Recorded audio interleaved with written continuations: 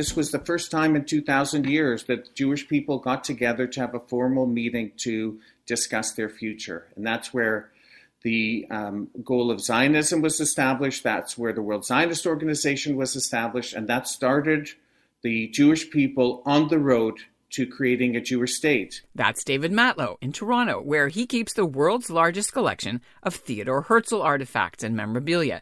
And this week he heads to Basel in Switzerland to attend the 125th anniversary of the first Zionist Congress, which is where Dr. Theodor Herzl stood in the Swiss concert hall in late August of 1897 and delivered his vision of founding a Jewish state in Palestine.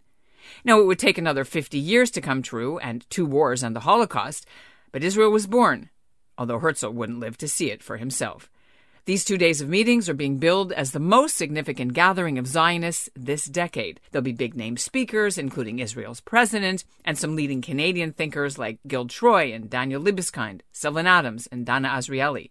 The conference comes as Zionism and Israel and Jews are under attack and the targets of hatred from both the right and the left these days. I don't know if they're expecting trouble. I trust the Swiss authorities and the Israeli authorities to make sure it will be safe for everyone. Wherever Jewish people get together, wherever Zionists get together, there is that risk, and we have to protect ourselves, which frankly was the purpose of Zionism, where we can look after ourselves and not be dependent on others. So sadly, 125 years into it, there is still hostility towards the Zionist dream. It's no longer a dream, it exists. But those who promote it, advocate it, love the state of Israel, support it, want to nurture it and improve it, comes with the territory. I'm Ellen Besner, and this is what Jewish Canada sounds like for Tuesday, August the 23rd, 2022. Welcome to the CJN Daily, sponsored by Metropia.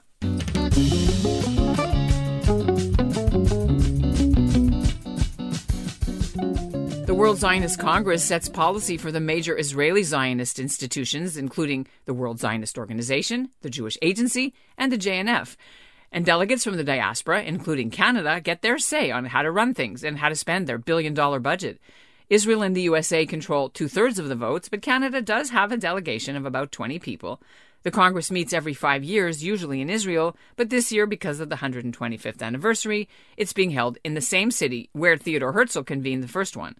Coming up, we'll speak to David about what Herzl would have made of Jewish life today and the challenges that Zionism still faces. But first, here's what's making news elsewhere in Canada right now. I'm Alexandra Lolka-Rotman, TDSB trustee here in New York Center, and this is what Jewish Canada sounds like. As we told you yesterday, the Canadian government is in hot water over how it paid a 6-figure contract to an anti-racism agency based in Montreal, where their lead consultant, Laith Marouf, is a known anti-Israel and anti-Jewish activist who's been suspended from Twitter for his hateful comments over the years.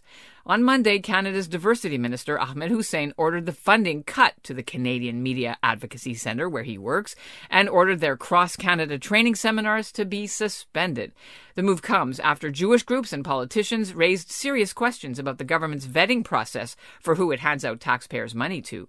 If you missed yesterday's episode, we interviewed Mark Goldberg. The Toronto telecom consultant has collected 120 examples of this man's hateful anti-Jewish tweets, and he's tracked him for years. The link to the story is in our show notes. Now, you've got to picture what David Matlow's living room looks like. There's a huge white stone bust of Herzl on the display case, and Herzl's sporting a very fierce expression on his carved face. It's only one piece in David's extensive collection of more than 5,000 Herzl artifacts. He has paintings and photos and postcards and keychains and wrappers from sardine cans, even bobbleheads. If it's Herzl-related, David's got it. We spoke just before he left to head to Switzerland. So, David, tell us a little bit about the whole event and what is being planned for this anniversary. The Zionist Congress was a very moving event for the participants. There are descriptions of when Herzl came out. He would have a standing ovation for 15 minutes and yelling and screaming and crying and shouts of Yehi HaMelech, long live the king. And when the Congress was over after the third day, it lasted from the 29th to the 31st of August, when Herzl declared it closed, for an hour, there were cheers and singing and cries of next year in Jerusalem, because they realized that they had participated in something that was historical and momentous. And Israel Zangwill, who was an English poet who was in attendance at the Zionist Congress, he wrote these lines: "By the rivers of Babylon we sat down and wept as we remembered Zion. By the river of Basel we sat down and resolved to weep no more." That's what Zionism is about. That's what the state of Israel offers us. And that's what the meeting in Basel is there to remind us. So it's the 125th anniversary of that momentous event, and the World Zionist Organization has organized a meeting. I call it Woodstock for Herzl fans, that will take place in Basel starting on Sunday, August 28th. Okay, so you mentioned Woodstock for Herzl fans, but are they actually doing it in the same place, the same buildings? What do you know about that? It's a conference. There's two conferences going on at the same time. There is an impact summit for 125 young leaders who are in the world of impact in investing and impact social programs, as well as a leadership summit of about 500 people. It's taking place in a convention center, but the whole event concludes with a gala in the Congress Hall, the precise place where the first Zionist Congress took place, and it will include the involvement of the President of the State of Israel, who's coming for this event. Well, let's talk about what Herzl, being the world's expert on Herzl, what do you think he would have made of the situation now going on in the world where there's so much anti-Zionism, that Zionists are being called colonialists in the new trope? How do you think he would have handled it? Well, I'll start with how he would have felt about it. The whole idea of Zionism, the whole idea of the Jewish state, the Zionist Congress was a solution to anti-Semitism. Herzl realized before many that there will always be anti-Semitism wherever we go in great numbers. We go to places where we find safety and security, and by virtue of the increased numbers, anti-Semitism ensues. And in fact, it was Max Nordau who, in his opening address at the First Zionist Congress, said something to the effect that anti-Semitism is nothing to do with what Jewish people do. It's a well-known adage that if you want to drown a dog, first you have to conclude that the dog was insane. And you have to find a rationale for that. But the true basis for it is you just want to drown the dog. And so he compared that to anti-Semitism. There is hatred of Jewish people regardless of what they do. And then you find a context, a pretext for it, which Herzl understood and Nordau understood, and it was well talked about at the First Zionist Congress, where Jewish people are either capitalists or they're communists. They either live together or try and integrate. It's whatever you want. You can find a reason to hate the Jewish people. And Herzl's idea was the only way to protect ourselves is to have our own country.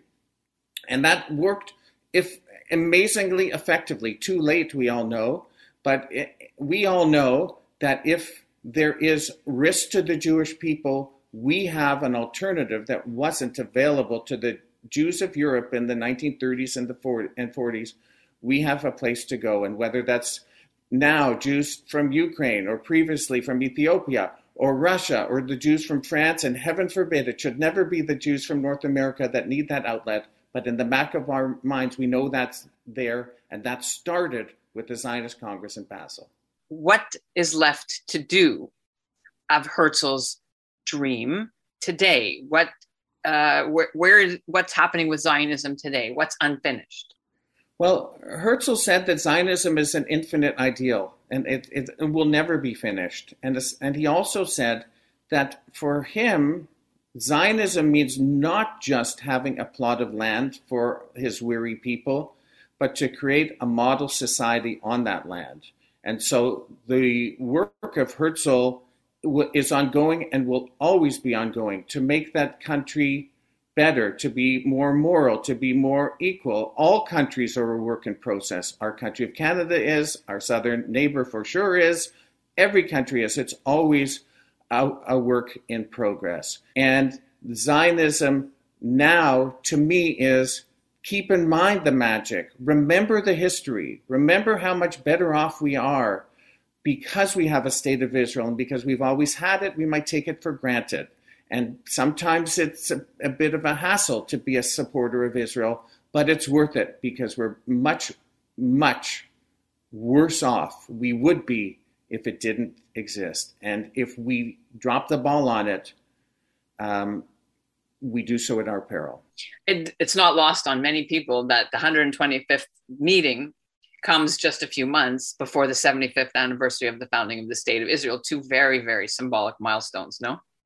Absolutely. And in fact, you can play a little game with math, because Herzl said in his diary, wrote in his diary after the first Zionist Congress, in Basel, I founded the Jewish state. And he didn't mean it existed, but he meant that he imprinted in people's minds the possibility of the state of Israel, or what became the state of Israel, happening. And he went on to say, if I said this out loud now, people would think I'm crazy. But maybe in 5 years, and certainly in 50 years, people will know I'm right. So this was written in September of 1897, plus 50 years takes you to 1947, add 8 months. So it's 50 years and 8 months later, Israel existed. And so 125 minus the 50 gives you the 75, which is Israel's upcoming milestone birthday. All right, so that's speaking about the conference specifically. You always do amazing treasure trove artifacts for the CJN and in your speeches around the world. What are you speaking about and what are you bringing? So I'll be talking about a few things. One is the imagery from the First Zionist Congress, and I'm holding up a postcard which was issued at the First Zionist Congress, and the images of it are people praying at the Western Wall, the Kotel, as well as a farmer planting seeds on his farm. And this was the image that Herzl wanted to convey. Being a landowner, working the land, and also preserving the religious context and the history and passion of the Jewish people. The other is he insisted that everyone who goes to the Congress wear a tuxedo. So this Congress was the parliament of the Jewish people meeting for the first time. And this was a picture, because Herzl was a playwright, he was a dramatist. This was a picture he wanted to imprint in the eyes of and minds of the world, that this was a formal business, a formal parliament. And interestingly, Zionism was also a democratic and progressive movement. It still is. People would challenge that assertion, but they would be wrong in doing so. At the First Zionist Congress, there were 14 women in attendance. They were non-voting observers at the First Zionist Congress. By the Second Zionist Congress, 1 year later, women were full voting members. That was in 1898, 20 years before women could vote in Canada, 22 years before they can vote in the United States. And the last thing I'll talk about is Herzl insisted that every word spoken at the Zionist Congress be recorded and minuted. So there are printed minutes of all the Zionist Congresses, because as there was at the time, and sadly is to this day, there is suspicion that Jewish bankers and powerful people in the back rooms are doing all kinds of nefarious business. And Herzl said, no, this is an open meeting. Members of the press can come and report on it. Elsewhere in my collection, I have the articles written in the New York Herald a few days later about what happened at the Zionist Congress, the First Zionist Congress. There were no secrets in the Zionist Congress. Now, to mark this 125th anniversary of the World Zionist Congress, David Matlow's teaming up with us for a free giveaway. That's right, the first 50 listeners to write to me can get a collector's item from David's treasure trove of Herzl swag. So send me your name and your contact information, and we'll get in touch with you with details on how to claim your prize. And how to reach me is, as always, ebessner@thecjn.ca. And that's what Jewish Canada sounds like for this episode of the CJN Daily, sponsored by Metropia. Integrity, community, quality, and customer care. Today's listener shout-out goes to Darcy Richler out in Shediac, New Brunswick. And hey, if you missed the last 2 weeks of our shows, that's because while I was on vacation, we published episodes of some of our greatest hits, but they were only published on our podcast feed and not on the emails or the CJN website or on Facebook. So why not make sure you never miss a show? Don't wait for the email newsletter. It's super easy to follow us at the CJN Daily and get it downloaded directly every day on your phone or your iPad, and then you can hear it before everybody else does. And I've made a little video to teach you how to do it, and the link for that video is in our show notes. Thanks again for listening to the CJN Daily. It's good to be back. And don't forget to enter to win some Herzl Collector's items. eBessner at thecjn.ca.